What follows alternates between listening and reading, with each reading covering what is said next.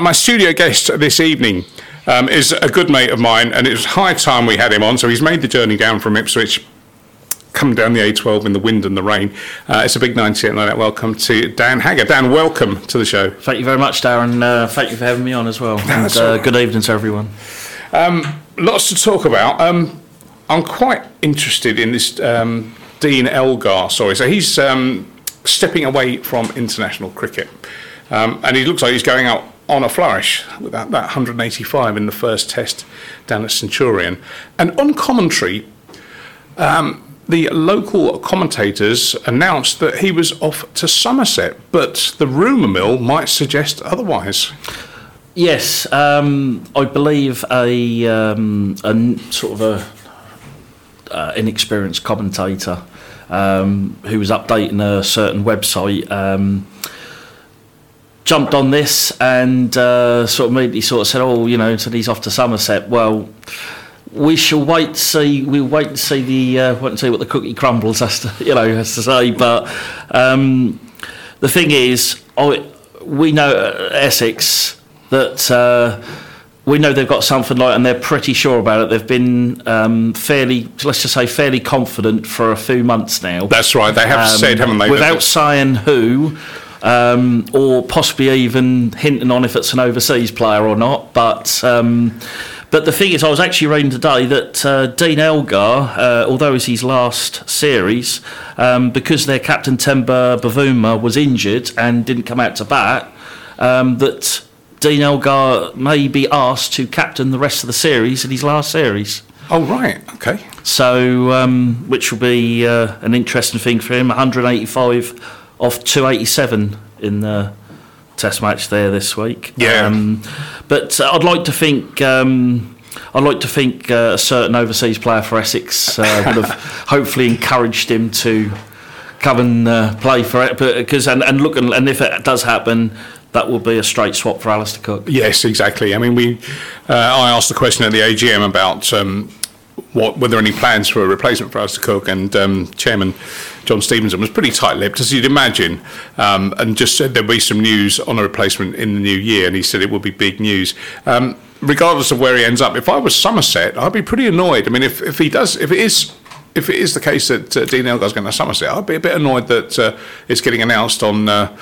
I'll be certainly, I'll be certainly saying something. But I think looking through sort of all that, I think the possible conception is they may well need a bowler they're going to use their overseas quota as a bowler. They've already signed Will Sutherland as well, so they've got one place already taken up. So, like I say, I think that's just the best thing. Well, let's say we just wait and see until it gets properly announced.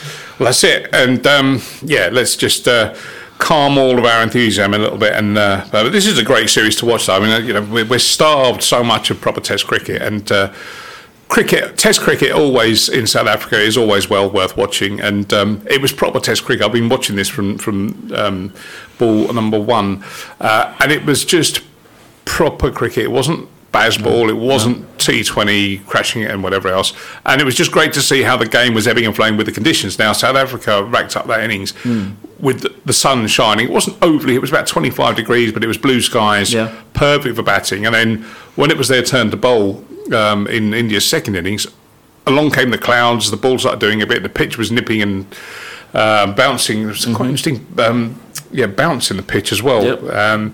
And it was great, and that's what we love about Test cricket is it's the ebb and flow of the game, and there's no need to rush it, and there's a totally different technique. Dean Elgar, I thought, really gave a good example of how to bat Test cricket in his innings. Well, I mean, even in county cricket, the wins in T20 and the short formats are great, but the players will always say the most hard-earned ones are the hard-earned ones when you win on the last session of the last day of a 4-day or of a Test match are the most ones they savour. And I believe India are they seem to think it's like the final frontier for them to go and beat South Africa.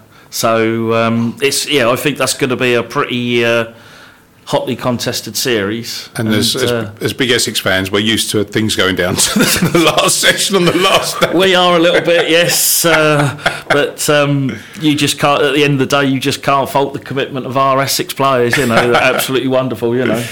You're listening to 98 out on Phoenix FM. It is 6:45. I'm here till 7 o'clock, and then John Chubb is after me with the non-league hour. I'm here in the studio joined by Dan Haggar, Essex superfan. Dan, tell me about your love affair with Essex. Where did it all start? Cricket started for me. I used to be full into football, used to be Ipswich Town season ticket holder, and literally just watched terrestrial TV cricket and my holidays, or just having time off work. And one day Essex were playing India at Chelmsford in a tourist match in 2002. Thought I'd go and have a look at it, you know, and came back the next year thinking, oh, this will be something all right to do in between football, and it just snowballed on, become a member, and literally just kept going back and gave up football. And you get to meet people, you're regular, and you get to know people, and that's how we've met there through it, and yeah, it's just literally snowballed on, and now I've met all the players, and they're absolutely brilliant guys, you know. That is a really important thing about county cricket, which I don't think is spoken about enough, is the community feel that it brings. That when you go down to a county championship match and you sit with the members or whatever else, or even just regular people that come down to watch, don't have to be members, but you see people there quite regularly, you make good friendships. Yep. You find out who are the wrong uns quite easily as well. I've certainly found a few of them, I know that. I'm always fascinated by those that sit in front of the pavilion at Chelmsford with these huge autograph books and pictures, and they're arguing with each other about, oh, I've got him and you haven't got him. And well, I've even seen them even have the whole cricketers who's who, and literally going back years upon years, and they'll get this. It's a hobby. I mean, it's not something that I'd personally do, but it's just with me. I just go fully into things with me, and county cricket is just literally I just do up and down country and everywhere as much as I can do. With work, obviously work pendant, you know. Yeah. So no, that's brilliant, and I'd rather have autograph hunters there at cricket than when you go to football. And we'll talk about this off air. Just some of the behaviour you see at football, even at some of the sort of championship or lower league grounds. It's sometimes it's just not a pleasant place to be. Well, I mean, the thing is, cricketers, especially on county cricket, are more accessible. You can actually ask a player who's fielding out right long out in the deep and the boundary, Can I have your autograph, please? And they'll actually do it in between deliveries. So actually, technically, playing, and they're stopping to sign. You wouldn't get that, and obviously you won't get that. In football, or even I don't think even Arsenal on the sort of side. You have to wait till a certain time after or whatever to, or a certain area to go to specially for it. It's not something that it gets just done off the cuff sort of thing. Yeah. And you've got a great relationship, and it's a long-standing relationship with a lot of the players at Essex as well. Yes. And you very kindly said a few words when Sir Alistair Cook announced his retirement. That was a big moment for Essex, I think. It was. Alistair Cook was the last one of the original when I first went. When I first saw him, he was actually being used as a frontline spinner. He was actually bowling an off-break, he was an off-break bowler, but yeah, it was. It was a sad thing for me a little bit because he was the last one of the original sort of people I knew, the squad there. Yeah. Who then retired, and yeah, but. Yeah, it's, like I say, I've grown, and let's say it's just being there regularly, supporting them, and your face will get noticed, and and like I say, if you back them to the hill, they'll always be good to you, and I can't thank them enough for how good they've been to me. No, they're fantastic. And you mentioned that your first game was back there in 2002, that India game. I remember that game really, really well. When we talked about Sir Alistair, that was where he kind of announced his arrival, really, with a big innings, wasn't it? 200 or so? 200 against the Aussies in 2005. And in some ways, I think what it done, because they were then preparing for the last Test match at the Oval at the time, where they were 2-1 down, they need to win to try. And I think basically what sort of Alistair Cook done, and Ravi Bopara as well, he got 150 in that, I believe. Yeah. Is basically chuck a spanner in the Aussies' works to try. I don't think the Aussies sort of thought they'd just they'd get basically ran round the field all day. They'd thought, oh, we'll just whip them off and get batting practice, and But yeah, I think it sort of chucked a spanner in the works of the Aussies a little bit. Yeah, their preparation. Yeah. Actually, I'm getting mixed up. It was 2005. You're right, where Cookie and Ravi got those runs. 2002.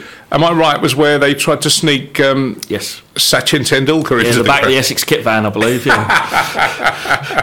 I've heard of live loads in sort of in wagons, but it's funny, isn't it? How much has changed, because in the old days, players would arrive in buses with the England Test team written down the side, or even the luggage van. I remember seeing, I think it was in that film Fire in Babylon, which was showing about the West Indies in England in '76 and '80, and there was a big transit Luton van, which was basically carrying all the kit, and it said down the side, West Indies kit van.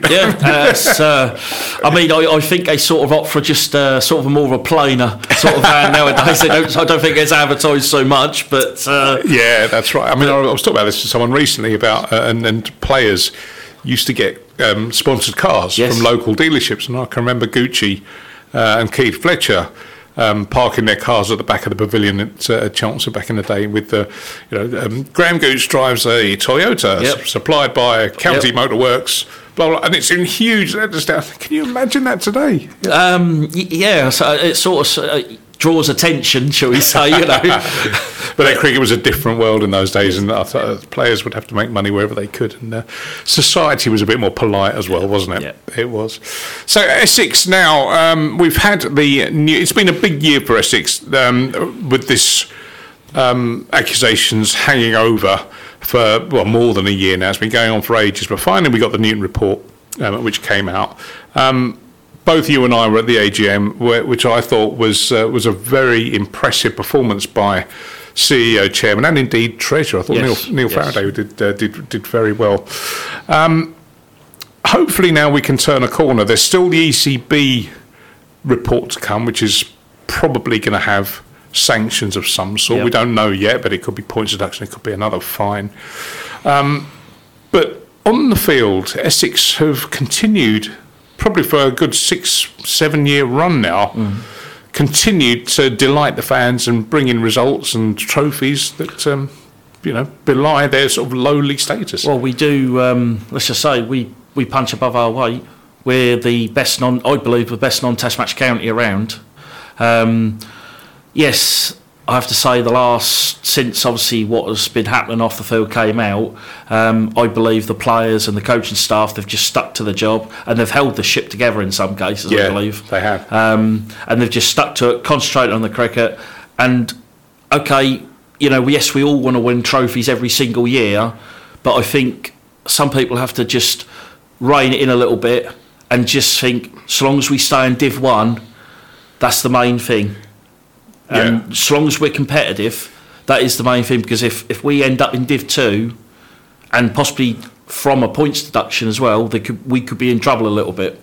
Yeah, that's right, and the financial situation is quite precarious. I think £700,000 in debt as of the last financial year. I mean, obviously a lot of that's taken up by legal fees and the rest of it, but the sponsors have hung in there, and I think John Stevenson's done a great job of reassuring them of the club's financial strength. So yes, it is important, as you say, to stay in Division 1 and to sort of keep hold of players, and they will get through this period. I think definitely the worst is over. I think that's all out there.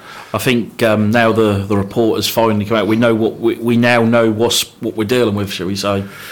So this time last year, if I just said to you, right, in 2023, Essex are going to be losing finalists of the T20 Blast. They're going to be runners-up in the Championship. You'd have snapped my arm off, wouldn't you? I mean, previous year they were fourth in the Championship, quarter-final of T20, and didn't get through from the group stage, the 50 over. But yes, I'd have been. I was at finals day at Edgbaston, and we certainly weren't right. We beat the champions to get to the final, and really it was a game of fine. It was fine margins. If one or two possibly would have hung around a little bit more to support Dan Sams, he could have won it by himself. He could have just literally won it by himself. Yeah. And it literally. I remember that. I remember seeing Harmy after, and he was gutted. Yeah. He was absolutely gutted when they were sort of looking at watching Somerset lift it. Absolutely, they've and the thing is, they've got the ability in 4-day cricket to go on these runs, these winning runs, and we have a squad that, especially our bowling attack, yet again, it's got the ability to absolutely run through a side. Oh, big time. Especially, one guy can do it by himself in some cases, and that's Simon Harmer. We've got a minute left. My final question to you is: what are your hopes for 2024 with Essex? Basically, to still be competitive in Div 1, and hopefully we can go one stage further. If we can get to that finals day again. I've already got my ticket. I got my ticket straight after this year's final. So, if we can do it, and we're having Dan Sams back again. So if we can do it again, I'll be. But yes, just generally we still be competitive, and our youngsters kick on, and like I say, as long as we stay competitive, then I'm happy.